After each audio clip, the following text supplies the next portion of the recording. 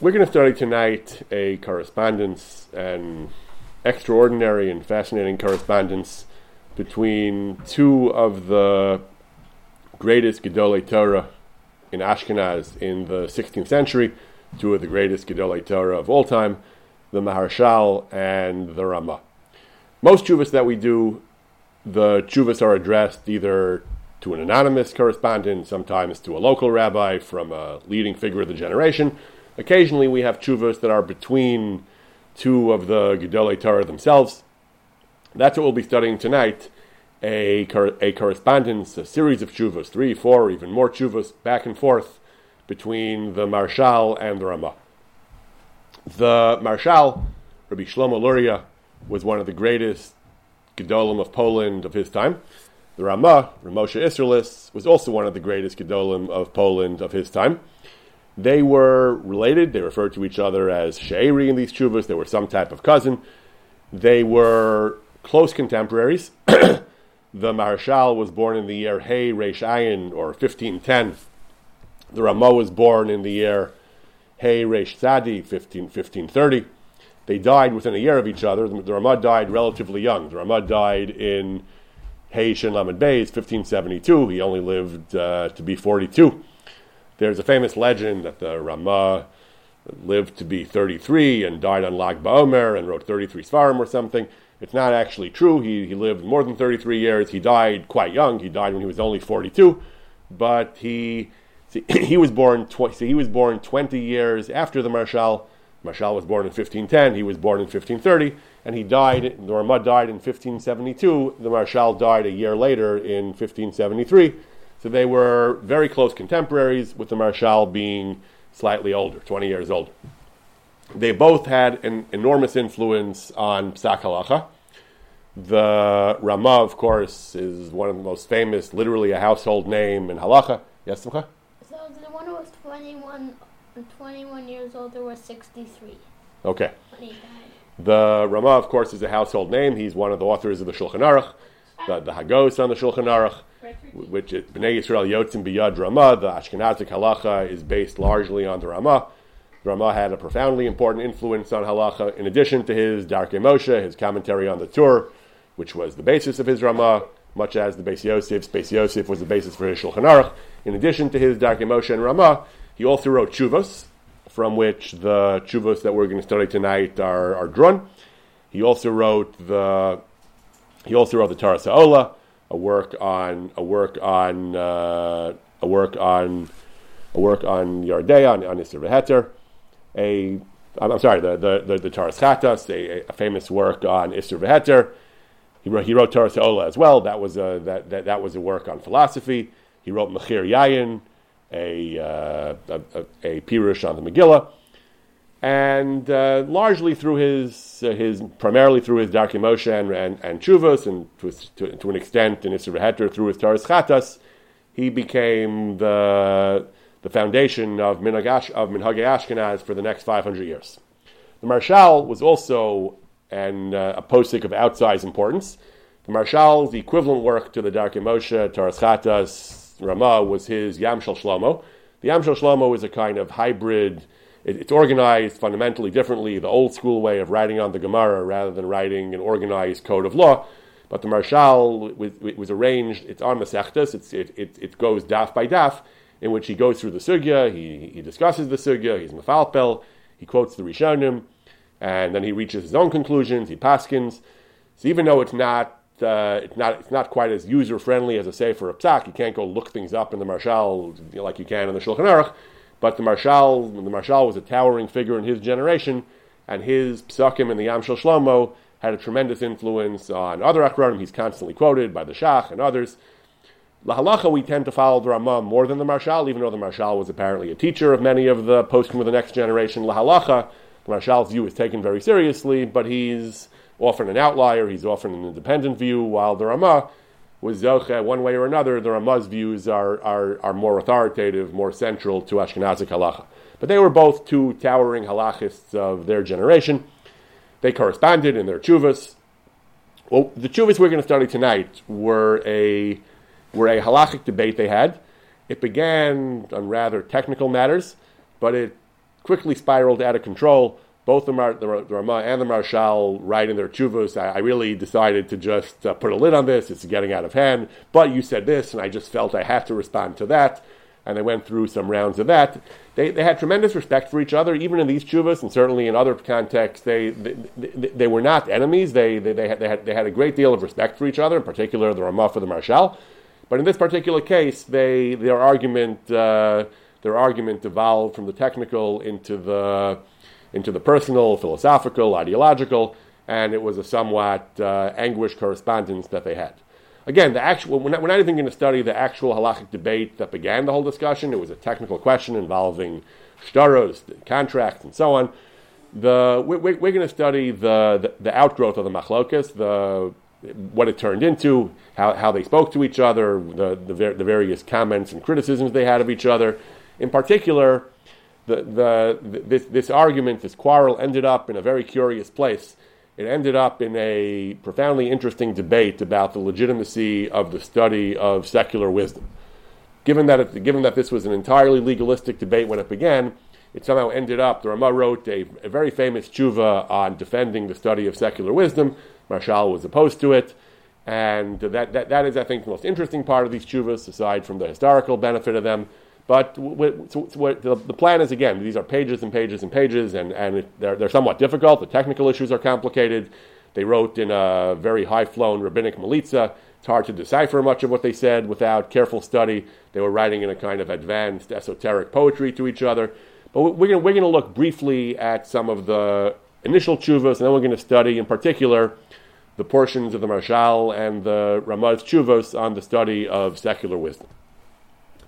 So after they had been debating their initial argument, their halachic point, at one point the Marshal, again they're quoting each other with several nested layers of criticism. So the Ramah used the term tinra, tes yud nun reish aleph.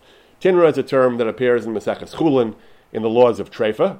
The laws of Treifa, we deal with all kinds of problems and traumas and distortions of the normal body structure of an animal. Some render the animal non-kosher. Some render some are not a problem. Tinra is some kind of calcification, some type of cyst where ordinary tissue of the animal becomes possibly discolored and hard and filled with pus. If it happens to the lungs, it can cause different problems to the lung. The Marshal apparently, responding to a tshuva of the Ramah, in which the Ramah had critiqued something the Marshal had said. Again, this is several layers. It's very hard to decipher all the quotes. Several layers of nested, like some of those email you get where there are quote after quote, and you're trying to figure out who said what in the email. That's what happens here, kind of without the benefit of punctuation and highlighting and so on. So the Ramah had critiqued something the Marshal had said, and the Marshal said that I wish I knew what is this tinra that you found in what I wrote. What is the tinra? What is the hard problem that you found? The kasha, as we would say. What is the difficulty, the tinra that you found in what I wrote? So the Ramah wrote back to him, "Bevadei shesichas chulin shel malaso tzrichin Talmud." You chose the word tinra to characterize what I said about you. Tinra means something that's like an even, like a stone. She'ein ba lachluchas Torah. I'm not actually sure I'm quoting accurately who said what about the tinra here, but the point is that they began an argument about what the tinra is. The Ramah had written that the Ramah understood the Marshal to be using the word tinra to mean something which is kasha ke'even, hard as stone, and has no moisture. It's dry and hard and rock-like. And the Ramah said, I disagree that's what a tinra is. I think you're misusing the term tinra. Ulai imyadati ulai eske laharos. I will try to demonstrate that a tinra is bua shel mayim zakim. It's a cyst of some sort that has liquid in it. It's not hard like a stone. It's a sack filled with liquid, so it's not hard. It's softer. And even if it is like a stone, he says it's maybe I'll be zoche like Moshe Rabbeinu to strike, who struck the stone with a rock and water came out. So the Ramah said, I don't think you're interpreting Tinra correctly. That, again, the way this started was that they had used the word Tinra to refer to a kasha the Ramah had on the Marshal. The Marshal apparently, as understood by the Ramah, used the word Tinra to describe the kasha and used Tinra to mean something hard and rock-like.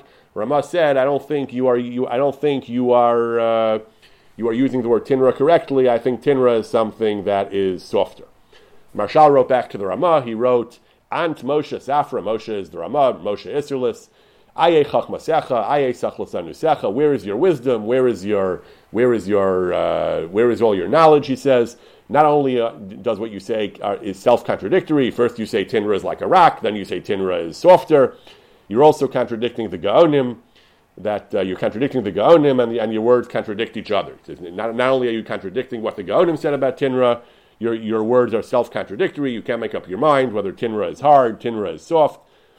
So then the Ramah fights back. First he says, all right, even if you think I contradict myself, I says a Shlomo HaMelech. It says they wanted to be gones. They wanted to hide Sefer Koheles, to get rid of Sefer Koheles because there were contradictions. Until it says they studied it carefully and they realized that the internal contradictions of the book is life worthless, is life precious, and so on. Is a live dog better than a dead lion? Is a live dog worse than a dead lion? And so on. Until they found answers to these questions. So because they took Koheles seriously, they didn't just stop after they found contradictions. I tell you as well, he says, if you wouldn't treat me so dismissively, if you would have given what I said a fair hearing, he said, you would understand that what I'm saying is not quite as preposterous as you think. Then they began to argue about this Tinra. The Ramah wrote back, quoting the Marshal, quoting him, that the Tinra is kasha ke'even, she'ein bo lachluchis. The Marshal said that the Tinra is not like that, and the Ramah said, yes, it is. The Ramah said the Tinra is, he quoted Marival, Tinra is kashem ke'even. So they began to argue back and forth whether the Tinra, this deformation of an animal, a term used by Chazal, is something that is kasha ke'even or not. Is it hard? Is it not so hard? And then the Ramah took the fateful step. In hindsight, he probably didn't think it was a big deal at the time. But then, in the course of his lengthy discussion, which we're not going to get into, in the course of the lengthy discussion about what exactly a Tinra is, the Ramah wrote, let me quote you Aristotle, he says. Aristotle, he starts quoting about vapors in the earth, ha'edim b'toch ha'aret, tim shnei minim, there are two kinds of vapors. He quoted a section from Aristotle's physics, from Aristotle's science, to try to explain what a Tinra is and how it's formed and so on. And he went on, and the Ramah tried to prove from Chazal, as well as from Aristotle, what a Tinra actually is. That was the first tshuva in the list here. Again, we're not going through most of it. The Ramah had said that a Tinra is hard. Marshal had given him a hard time, difficult time about it. The Tinra is not hard. The Ramah said that Aristotle said. Look at what Aristotle said about it. Said about some comments about physics or anatomy, and that's what the Ramah said. Marshal wrote back to him. Marshal was very, very upset. He writes to the Ramah, after beginning with a paragraph poetically praising him. The Marshal writes, Kibalti ksavcha b'megillah afa ksuva panim v'achar. I got your letter. Re'isi bo dvarim chidudim. I saw sharp and painful things here. Hergashti ki zemel b'basar. Your words cut me like a knife. Hikaftani b'chavilos chachmas v'ruban chitzonos. You surrounded me with all types of sophistry, all types of chachma, ruban chitzonos. Most of them are not from the Torah. Chachmas chitzonos, secular wisdom, bekelim shonim, v'apnimis agunos. And the Torah is the true chachma. The true chachma of Torah is being abandoned. You're turning to Aristotle. V'atorah chageres sakim mekonenes. And the Torah is girding herself in sackcloth and wailing. Imna roseh ki haros banam banam bubanos hein nezufos umugunos. You have spurned and shamed the Torah by quoting Aristotle. Ka'ada b'tzila b'doros harishonos. Like Ada and Tzila, they were women whose husbands had married other women, more attractive women, one of them, and had abandoned the other to be just a baby-making machine. Ulachachmas aristo ha'arel. And you, the Ramah, he says, you turn to the wisdom of the uncircumcised Aristotle. Elav ha'isapona b'chalpinas. You're constantly running after what he has to say. Minebis bonus b'toch zavecha. He says that you're... When I read your letter, he says, I saw that you were so angry at me, he says, and because you were mitoch hakas, you crossed the line, you engage in unfair argument against me, he says. Amarti Belibi, the Marshal says, I said to myself, all right, I'm going to let it go. Belibi Vihima, all right, he said what he said, Afsik B'Shalom, I'm just going to let him have the last word, I'm going to make peace, I'm not going to fight back. Kila Osan Varam Hamarim V'chadim Einlam Hefsik B'Gilgulan, this type of argument where we keep saying sharp things to each other, it's never going to end. It's a cycle of strong language, he said.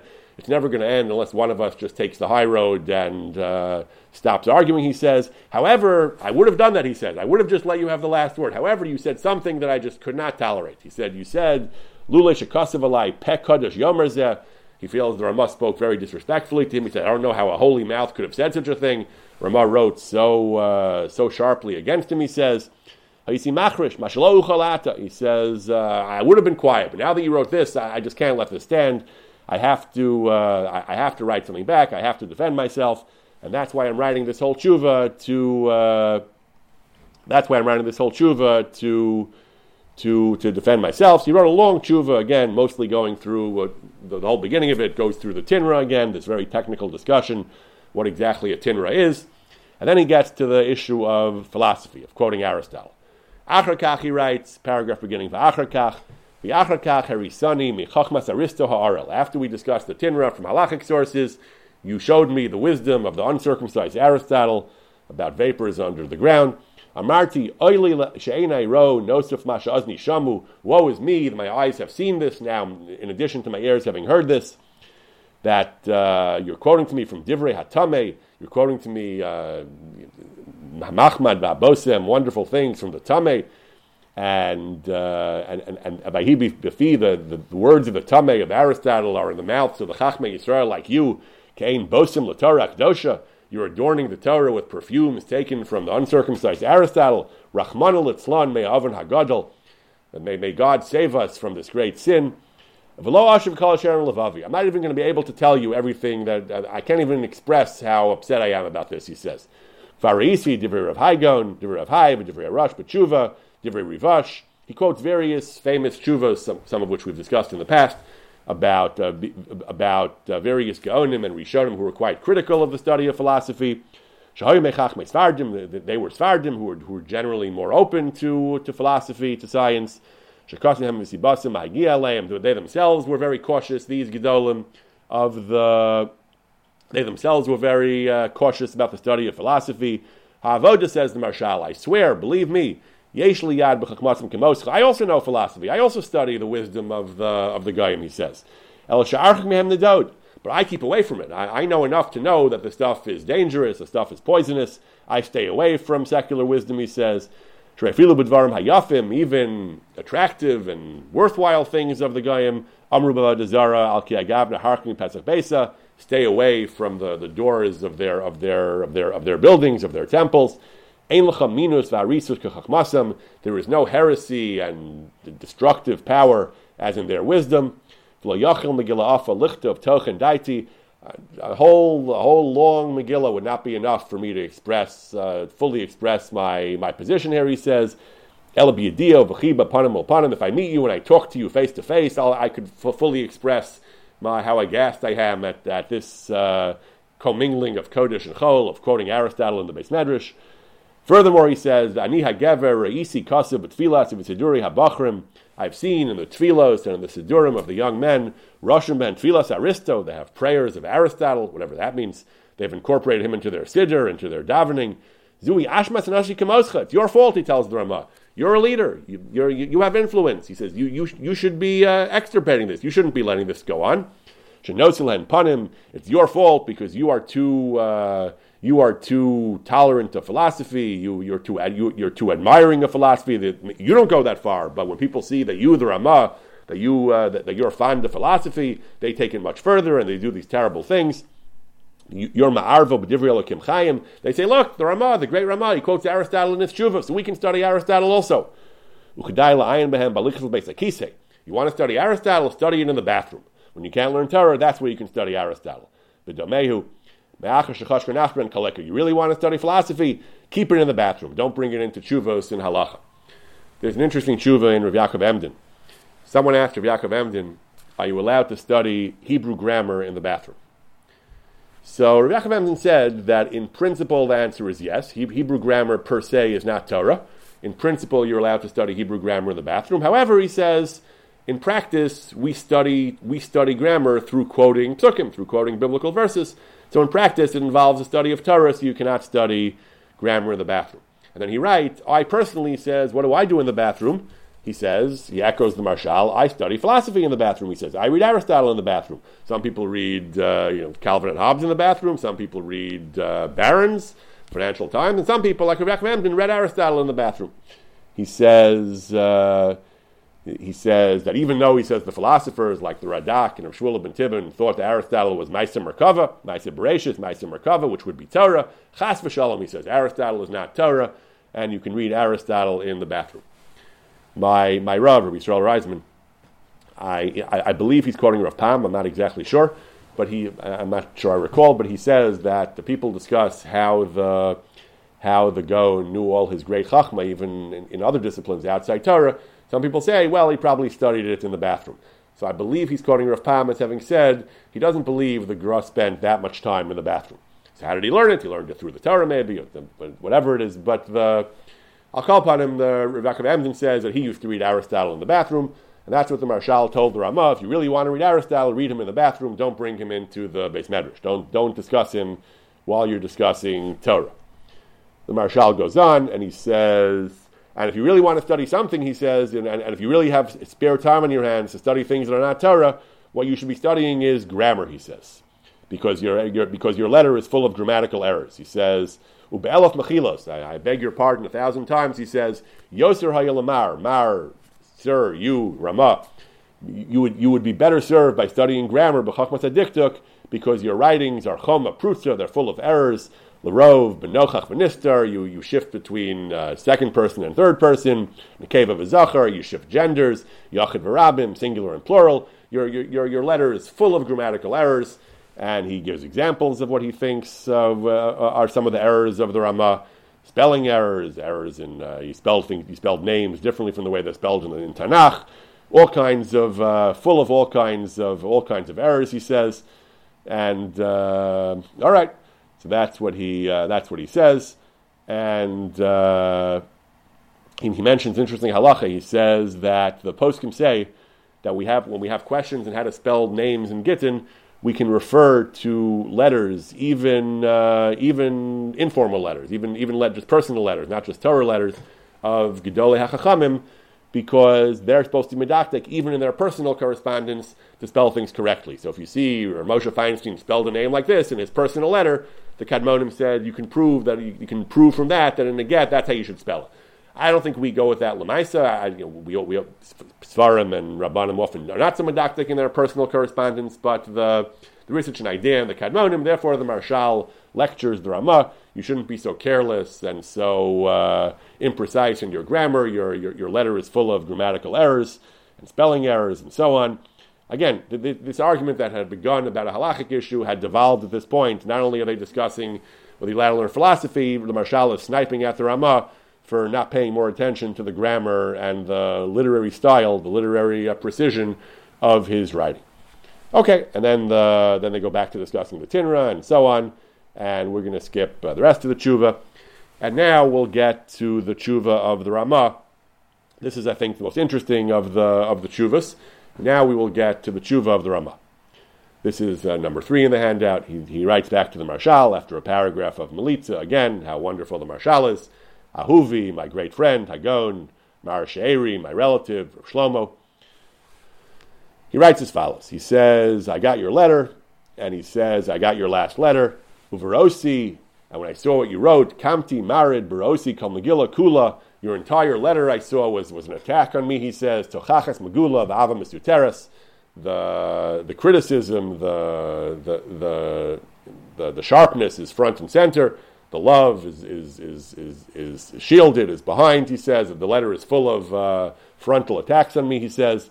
The Efsher, he says, I take comfort, maybe he says, Es Asher Yav Adoni Yochiach.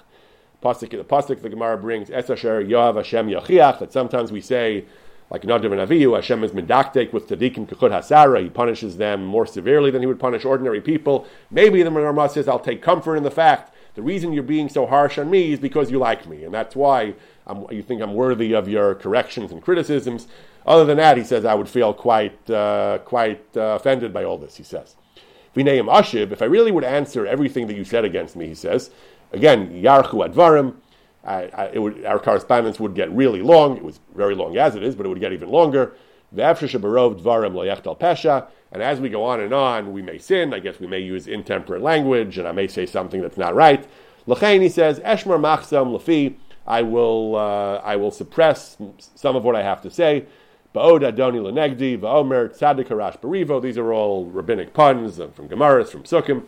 I'll say, you're right, okay, I'll concede victory to you. I don't have to win, he says. The fighting like this is dangerous. It can lead to improper conduct, he says.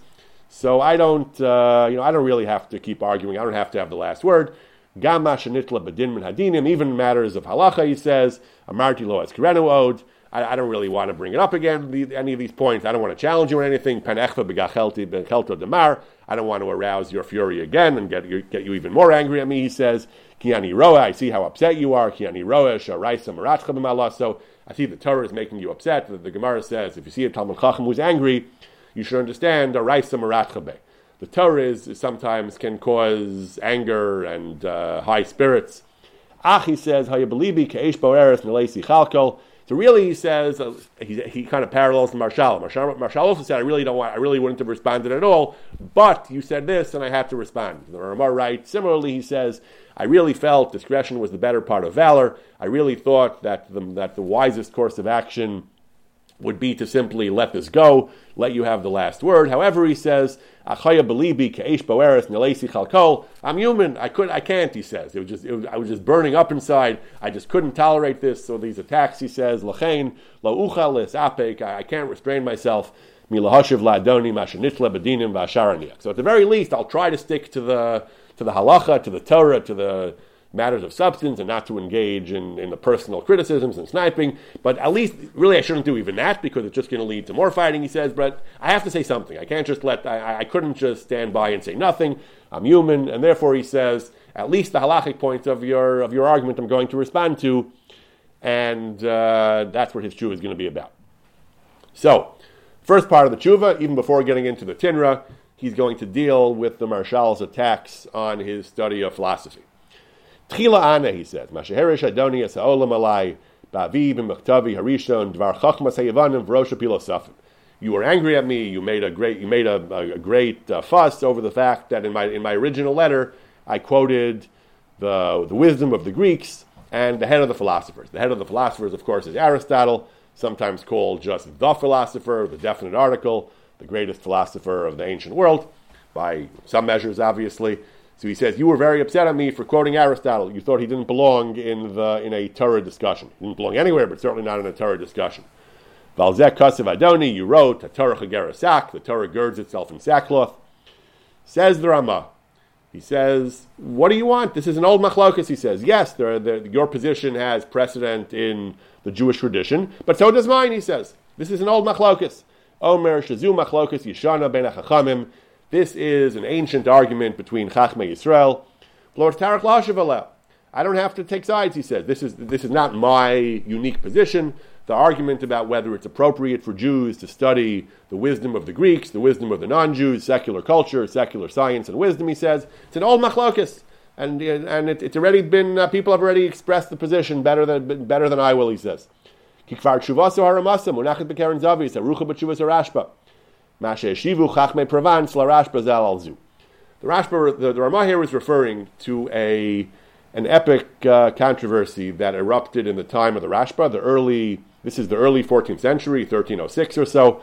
This was already generations after the Rambam, but periodically in the medieval period, they had these great battles over the study of philosophy. The Rambam, his followers, were enthusiastic about this, about studying Greek wisdom, reading the Arabic philosophers of their time. The more traditional Chachamim, like the Rosh and the Rashba, were very opposed to it. In the time of the Rashba, there was one of the sharpest rounds of this controversy erupted. The Rashba was reluctant to get involved. He was eventually persuaded to. He ended up signing a cherem against the study of philosophy in Barcelona until one reaches 25 years old. But he says it's an old machlokas. That when the Rashba did sign a fiery denunciation of the study of Greek wisdom and philosophy, he says, but the Rashba was not the only position there. He says, go look at the Chuvas Rashba, where the Rashba printed his cherem and the letters he wrote. But look at Mashe Shivu Chachmei Provence LaHarash Balzu.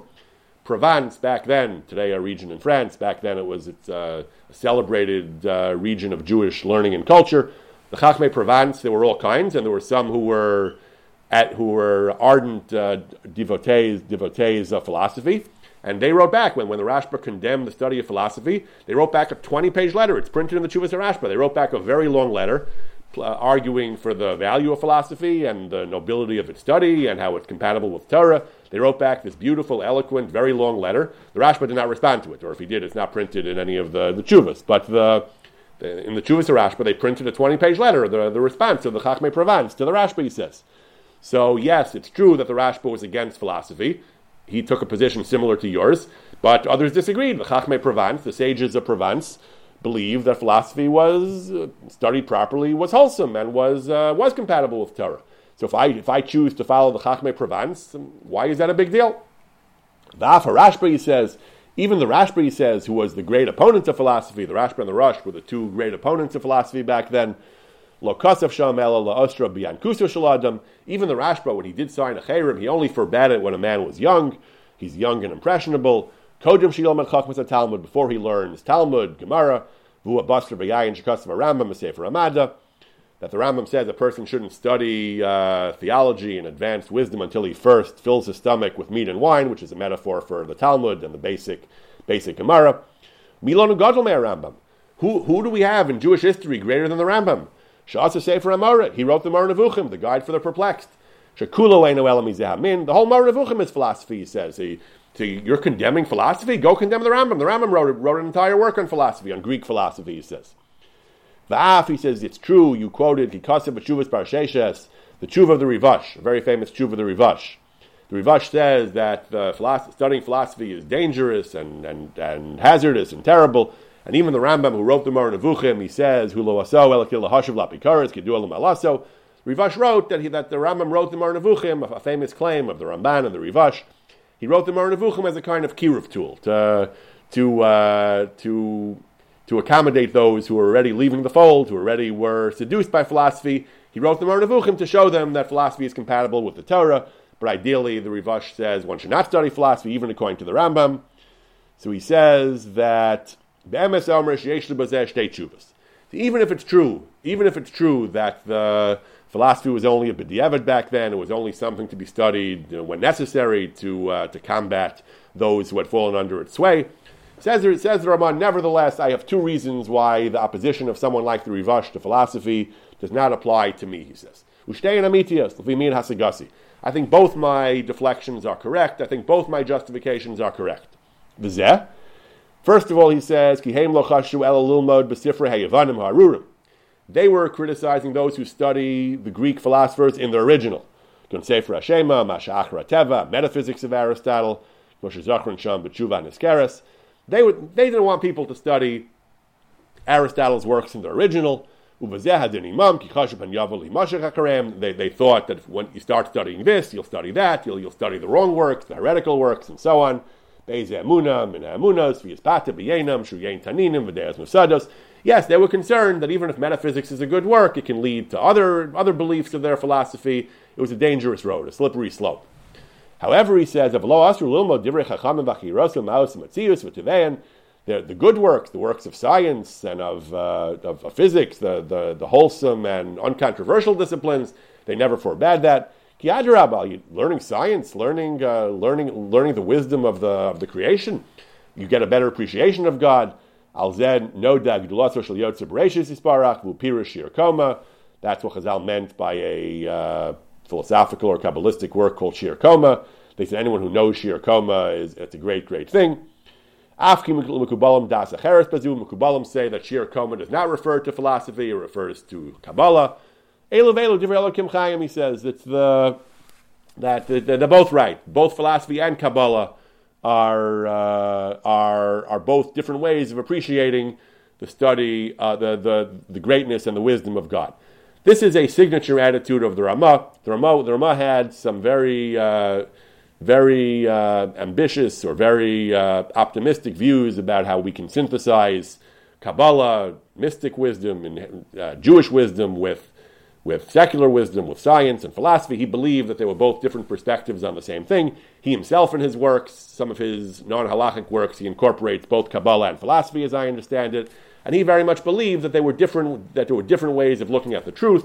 They both contain truth, and that science and philosophy contain truth, and Kabbalah contains truth as well. And they're not mutually exclusive. Others, where most Chachamim in our tradition were much more partisan, they either felt that Kabbalah was nonsense, or they felt that philosophy was heresy and pernicious. Very few Chachamim in our Nasara, relatively few, felt that they were both true, that they both had value. The Ramah was one of that small group in the middle who believed that both philosophy and Kabbalah both contain great wisdom that could be used to understand God and His creation.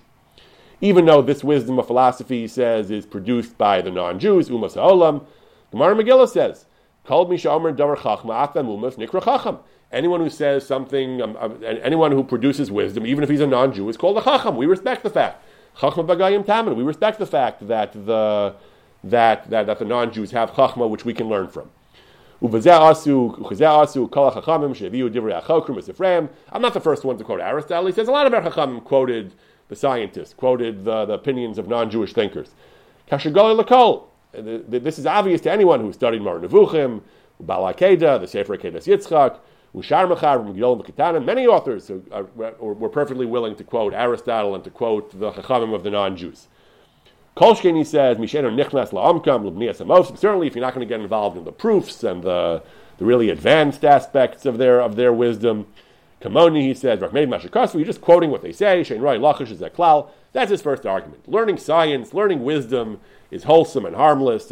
Learning certain types of philosophy and heresy might be problems, he says, but simply studying the wisdom of the non-Jews, he says, the wisdom which is unexceptionable and compatible with the Torah, nobody ever prohibited that. They prohibited studying books and doctrines which are adjacent to heresy and contain heresy. That's what they prohibited. But nobody ever prohibited studying works of science. I quoted to you a book about the Tinra, about Aristotle and his vapors. That's science. There's nothing. That's harmless. Nothing wrong with that. Second, he says, my second defense, Vashenis, even if you'll tell me, Sha'asru Lilmod B'chal Sifreim, they prohibited all Svarim of the non-Jews, Gzeira Mishum Dvarim Asirum Shebehem, stay away from all non-Jewish books because you never know when you'll find something problematic.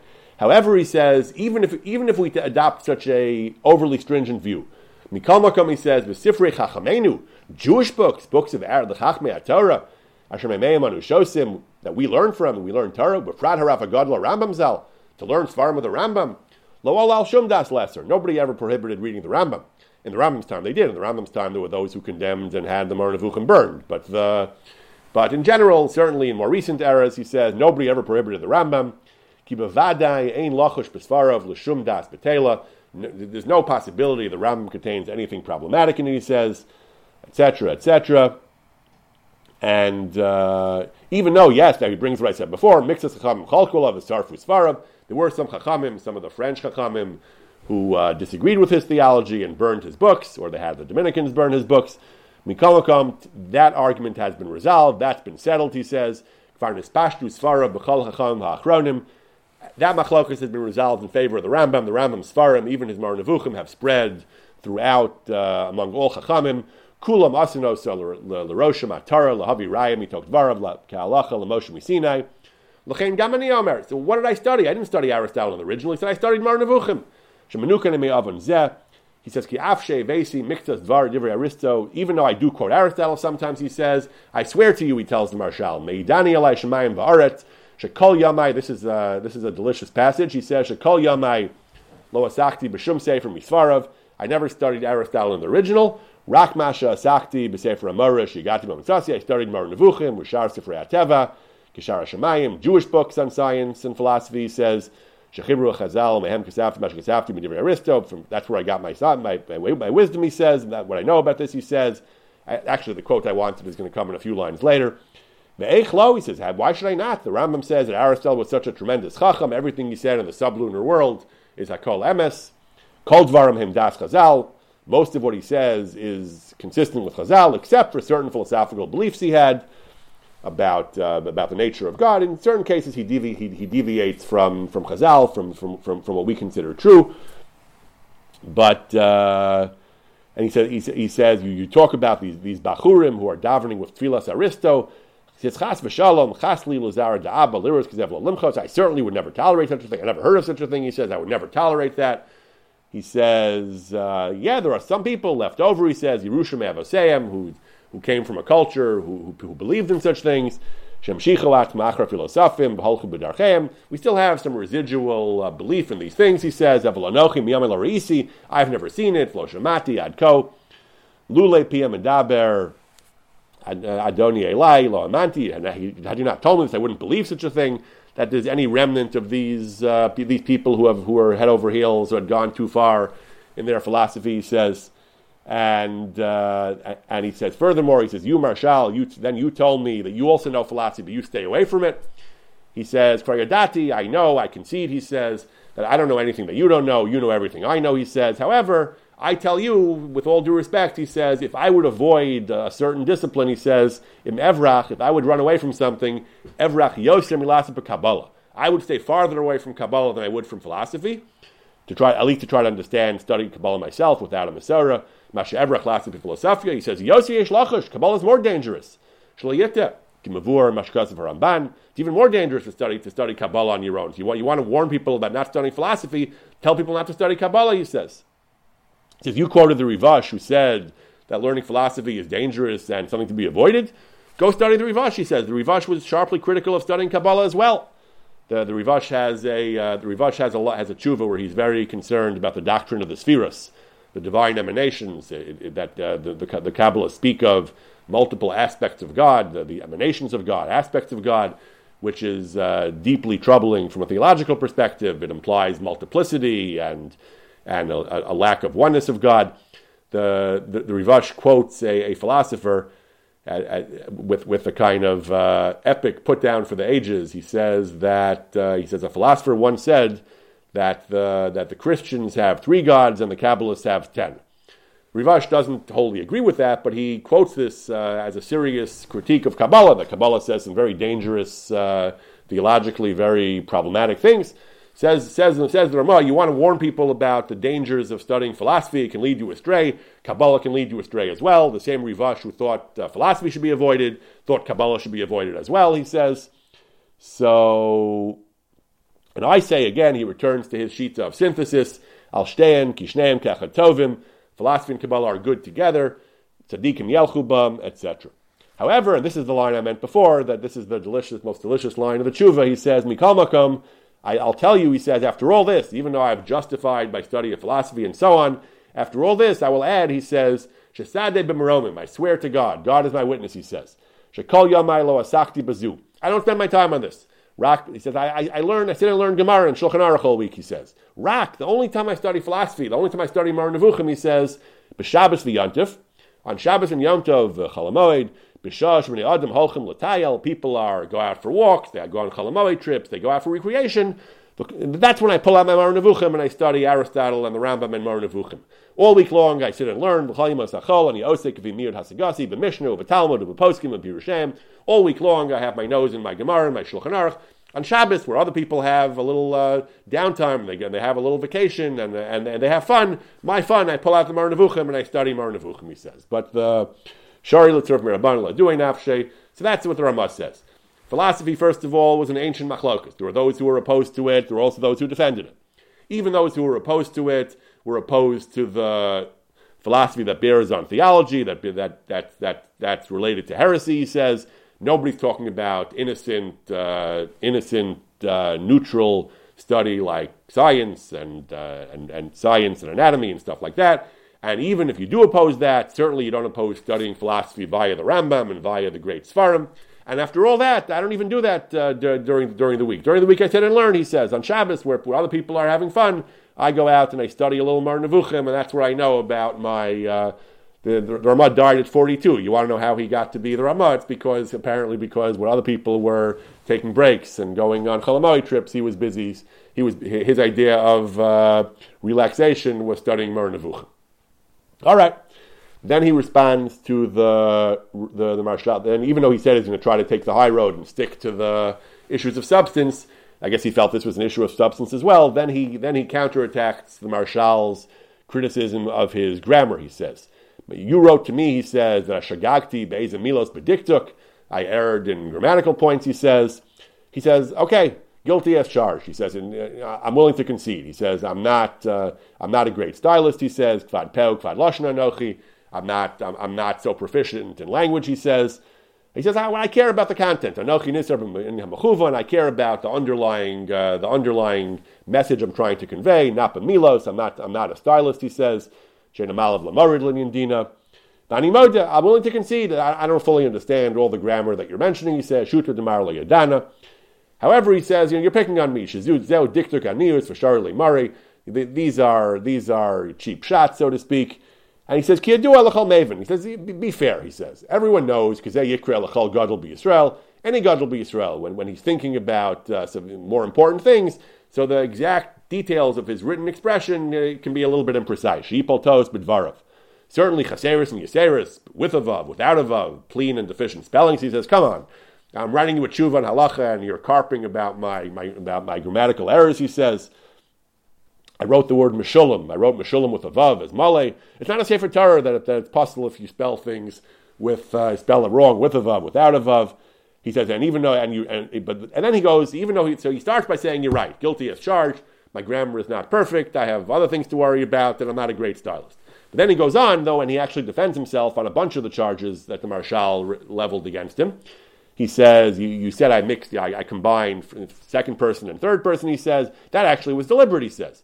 That's how we find that in brachos. We say, Baruch atah Hashem, and then the Mefarshim point out, a bracha begins in the second person, but then we say things like, Hamotzi lechem min aretz, that's third person, Oseh masya bereshis, that we often use language that switches to the third person at the end of the bracha. That's a form of respectful address that you don't use the second person all the time. He says, but I agree. He says, I'm going to concede, even though I can defend some things. I concede I'm not a great grammarian. He says, I never studied grammar, he says. Again, Rebbe Emden says you can study grammar in the bathroom if you don't read psukim. And he studies philosophy in the bathroom. I don't know what the Ramah studied in the bathroom, he says, but he admits he hasn't learned diktuk. However, he says many of the things he says that you accuse me of actually were deliberate. He says, for example, I wrote the word Adoni. When he referred to the Marshal as my master, he refers to him as Adoni with a vav. Adoni is spelled without a vav in the Torah. He said, I wrote a vav, so it shouldn't be kodesh. I wrote a vav to distinguish that you should know when I'm referring to a human and when I was referring to God. He quotes other examples that people make mistakes, and he keeps going back and forth between saying I was justified, it's a cheap shot and it's not a big deal, and between saying I actually had reasons for a lot of these things. He says, and he says, I don't have a sofer mahir, I don't have an amanuensis, a scribe to copy down everything I write. I do all the writing myself. He goes on to say the Marshal had apparently a scribe who would handle his correspondence for him. I don't have that. The Ramah says I'm doing all the writing myself. And to make a second copy, he says, I only have one draft. Whatever comes into my mind, I write down directly. I don't have the time to write two drafts, to rewrite the whole thing, he says. They didn't have word processors and spell checks with the little red squiggly lines that highlight everything you went wrong. They had to write it out by hand. It wasn't easy to erase and to redo, and to write a whole other draft was a lot of work. We have to, I constantly marvel that God put us in this age. We have so many tools that would have been mind-boggling to the ancients, but not even the ancients, a few hundred years ago, even 100 years ago. But so he says, what do you want me to do? I'm writing it out. I don't have a scribe. I'm writing one draft. I can't, it's not perfect. All right. He says, so cut me some slack. He says, give me a break. He says, and then he has a kind of pointed counterattack. A final thing he says, Lokin anochi malaso. I give you the benefit of the doubt. When I find things that are wrong in your letter, he says, I don't just say, oh, look, Marshal is making lots of mistakes. I say that I trust you, he says. When I find a mistake, I say it was your scribe. You have a scribe. I say, oh, probably he made a mistake. The scribe made a mistake, not the Marshal. And it's, then he says, in your letter itself that I'm referring to, the scribe made lots of mistakes, and a few mistakes, and he starts quoting other, he starts He starts quoting other mistakes. He quotes a mistake or two that he thinks the Maharshal scribe made. Now he goes back and starts discussing the Tinra, which again, we're not going to get into the actual technical parts of the Tinra, and so on and so on. And the letter goes on, and eventually, this I believe was the last letter in their correspondence, at least the last one that we have. I'll call upon him. This was a remarkable and fascinating excerpt of the correspondence of the Maharshal and the Ramah. Even in all their emotionally fraught writing, it's clear they had a great deal of respect for each other. The Ramah in particular writes about the Maharshal with a tremendous amount of kavod. He feels some of his attacks are not fair, and he feels that that the Maharshal is not right in what he said, and has crossed the line and gone too far. But he still has tremendous respect for the Maharshal.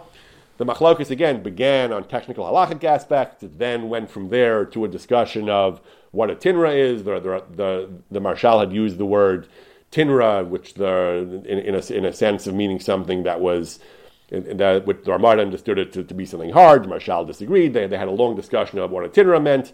From that, the machlokus devolved into a discussion of whether you're allowed to quote Aristotle, whether quoting Aristotle is appropriate. The Ramah had a whole bunch of defenses of his study of philosophy, at least via the Rambam, on Shabbos and Chol HaMoed, where people are taking Chol HaMoed trips and pleasure walks, and it's not heresy. I'm not studying, and philosophy is good, and it's complementary to Kabbalah.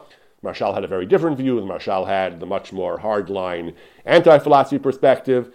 And then they briefly discussed grammar. How important is it to write for a Gadol B'Torah's correspondence to be grammatically correct and to be polished and elegant and so on. The Ramah downplayed it and said it's not so important and it's not a big deal. And anyway, a lot of what you think are mistakes were deliberate. But this was a kind of just an insight. Again, you can read Gadol biographies. You can read about. You try to understand what Gedolei Torah were, what they thought, what they cared about, how they wrote, how they talked. This is a fascinating window into the lives of these two Polish Gedolim, these legendary figures of these larger-than-life figures of 400 years ago.